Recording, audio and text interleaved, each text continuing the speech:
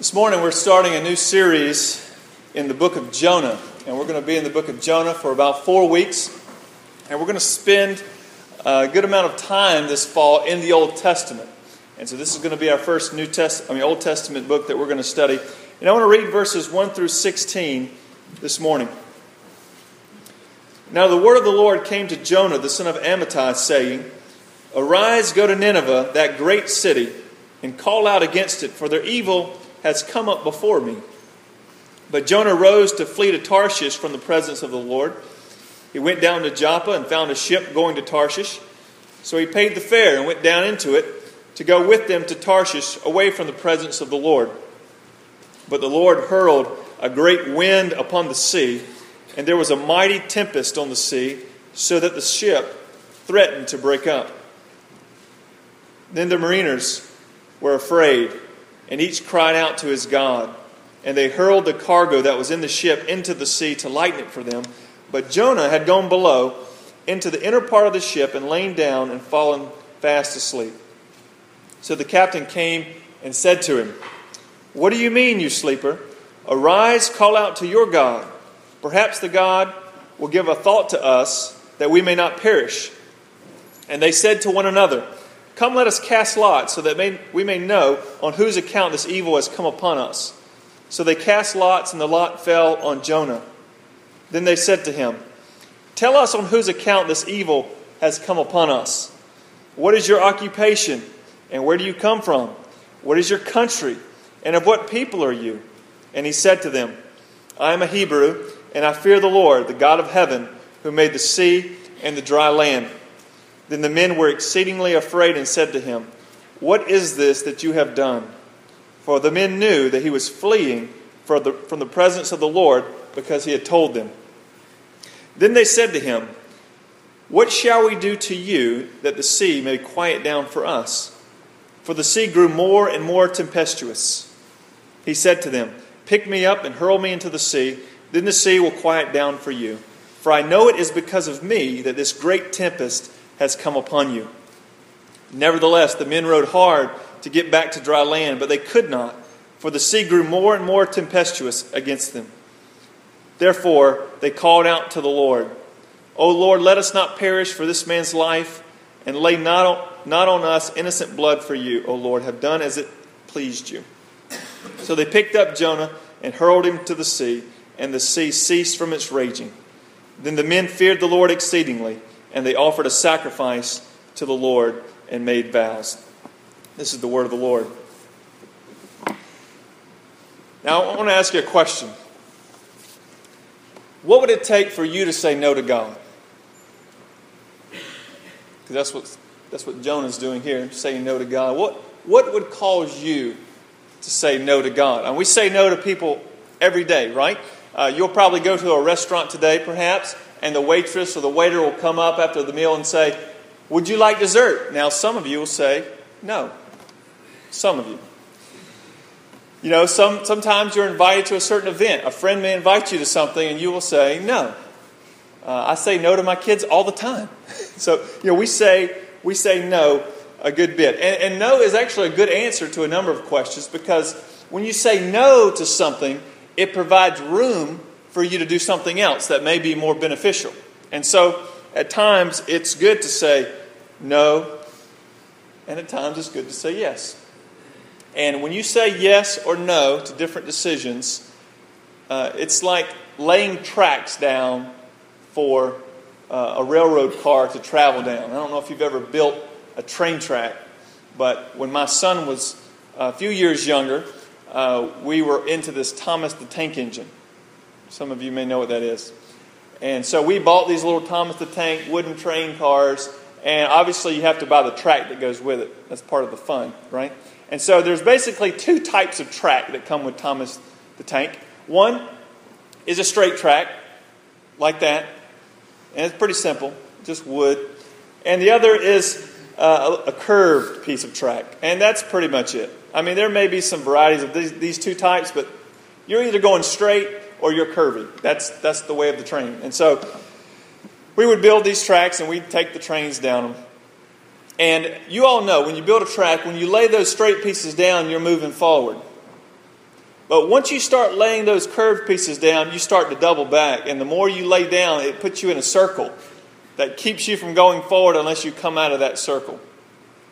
And what I want to show you this morning through this passage, I believe was true in Jonah's life, and I think it's true in our lives as well, is that every time you say yes or no, you're laying down a piece of this track. You're either laying down this forward, progressing track in your relationship with God, or if you say no to God, you're starting to double back and put yourself in a spiral until you do say yes to God.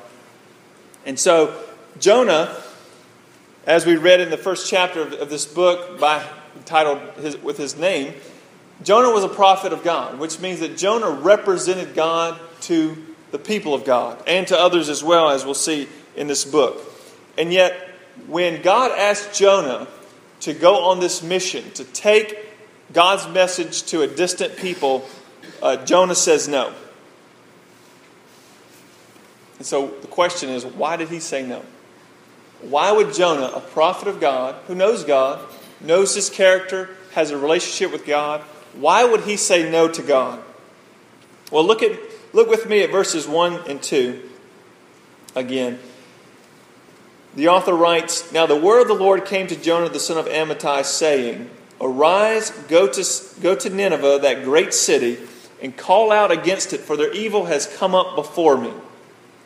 Okay, so basically Jonah was called to, or asked to go to Nineveh and call out against it, or preach against it because of the evil that's in the city. In other words, this city was made up of people that were basically saying no to God in every way, shape, or form.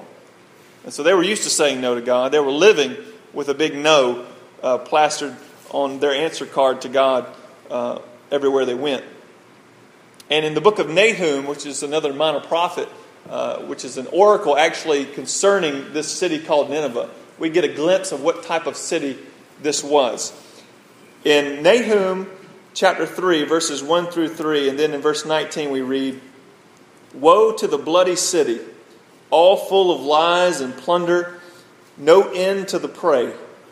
The crack of the whip, the rumble of the wheel, galloping horse and bounding chariot, horsemen charging, flashing sword and glittering spear, hosts of slain, heaps of corpses, dead bodies without end. They stumble over the bodies. All who hear the news about you," and he's talking about here at the end of Nahum about their destruction, "all that hear about the destruction of Nineveh clap their hands when they hear it." And then he ends in verse 19 by saying, "For upon whom has not come your unceasing evil?"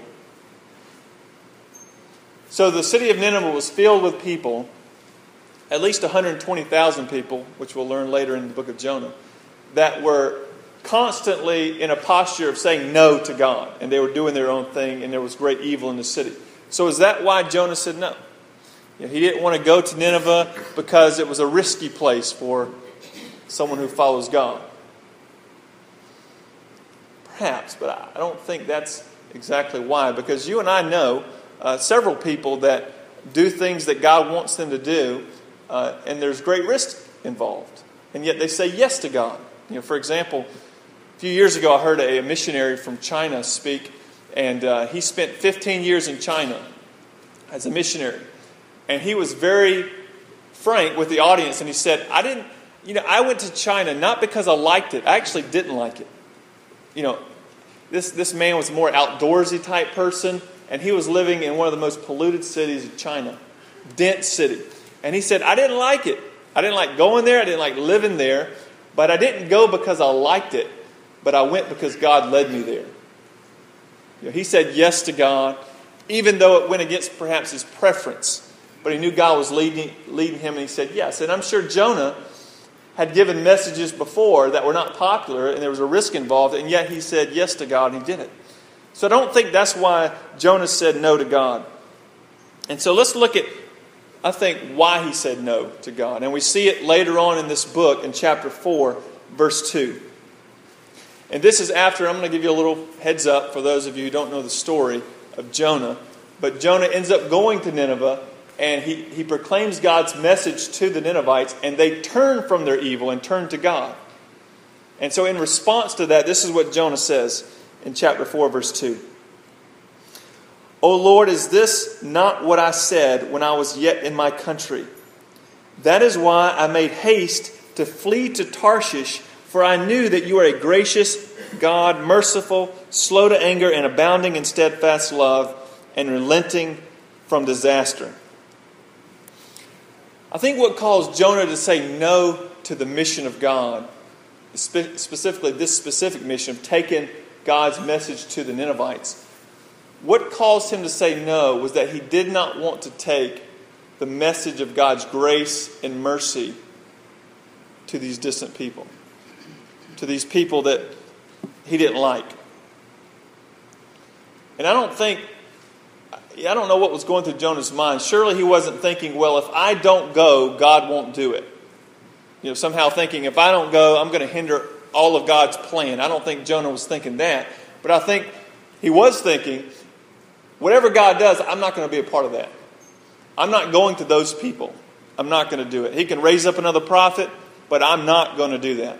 I like God's grace, His mercy, His forgiveness, the fact that He's slow to anger as long as it pertains to me, but I don't want to extend that to these people. And I think the reason he said no is because the Ninevites to Jonah were those people. And the question is, who are those people to you? Those people. Those people that are different than you. Those people that maybe make more or make less money than you. Or those people that are more talented or less talented than you. Or those people that may look different than you. Those people that it's just hard for you to extend that grace, that mercy, that forgiveness, that love that Christ has extended you. It's hard for you to do that. Who are those people to you? Who are those people that God tells you they are your neighbor and we are to love our neighbor, and yet we find it very difficult to extend that love to them?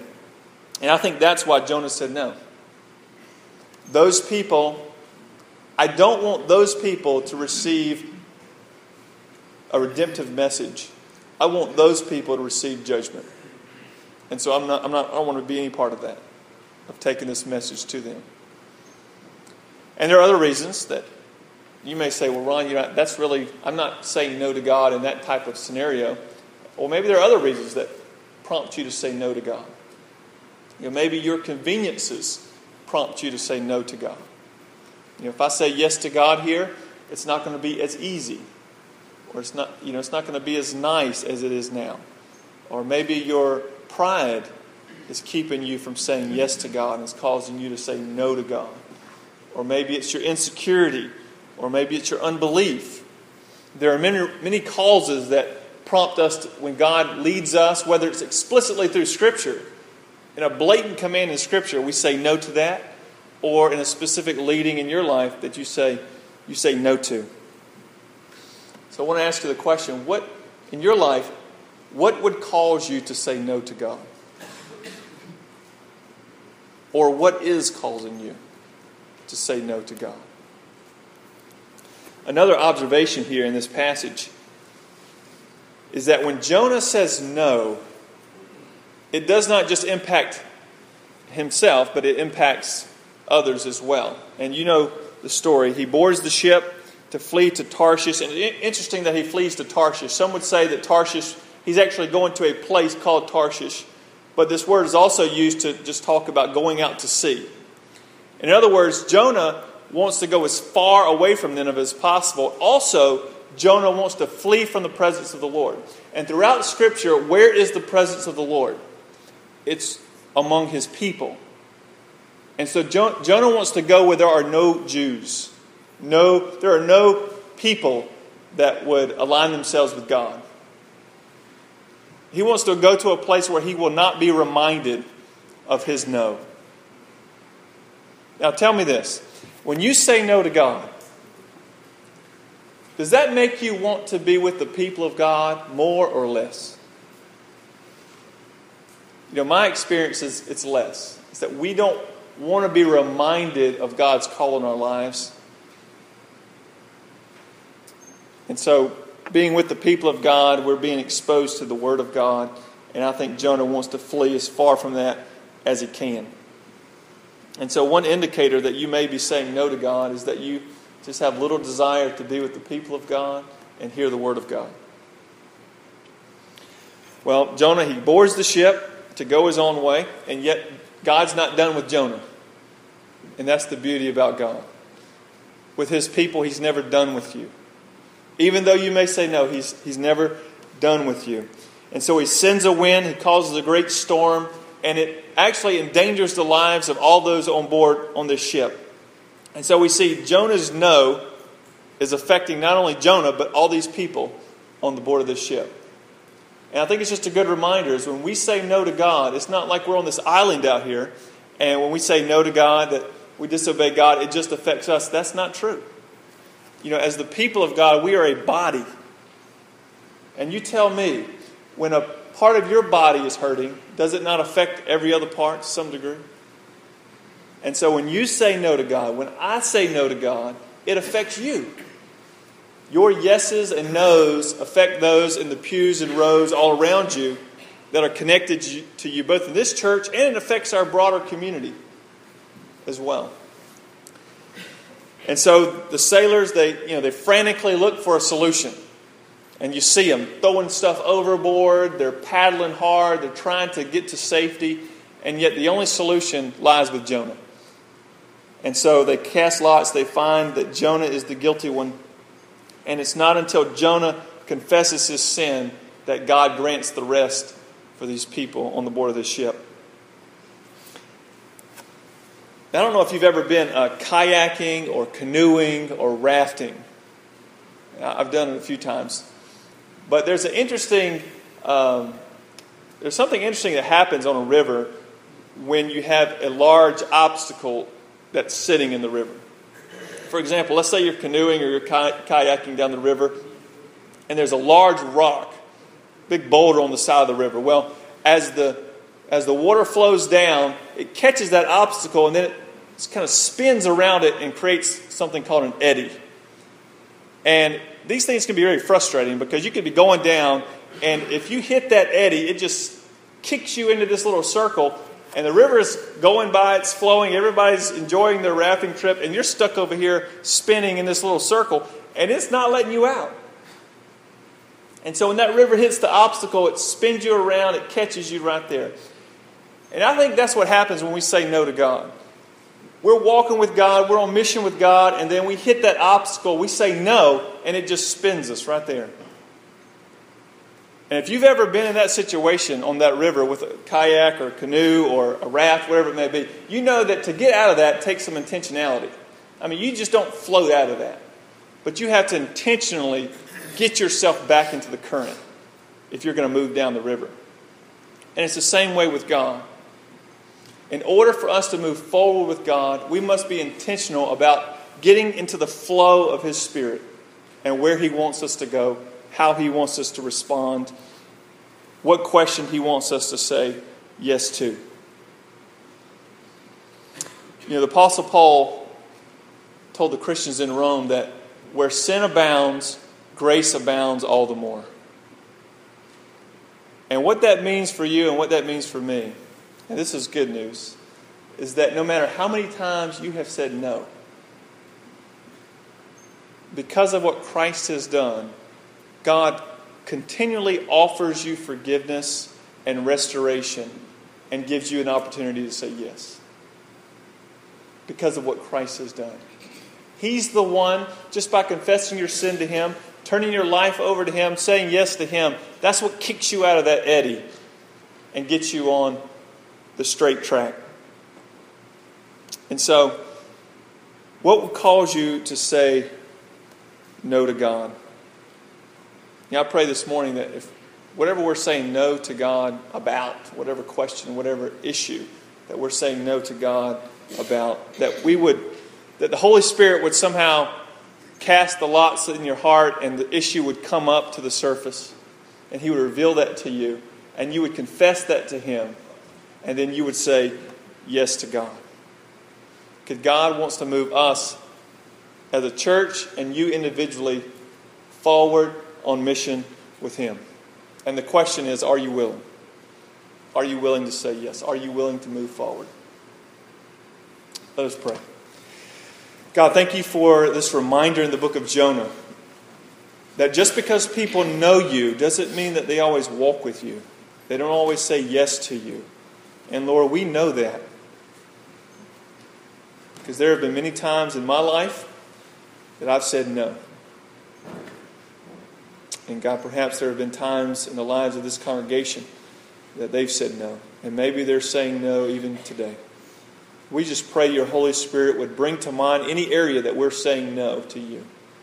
And Lord, that you would grant us the grace and mercy that we need to say yes and follow Christ. And we pray this in Jesus' name. Amen.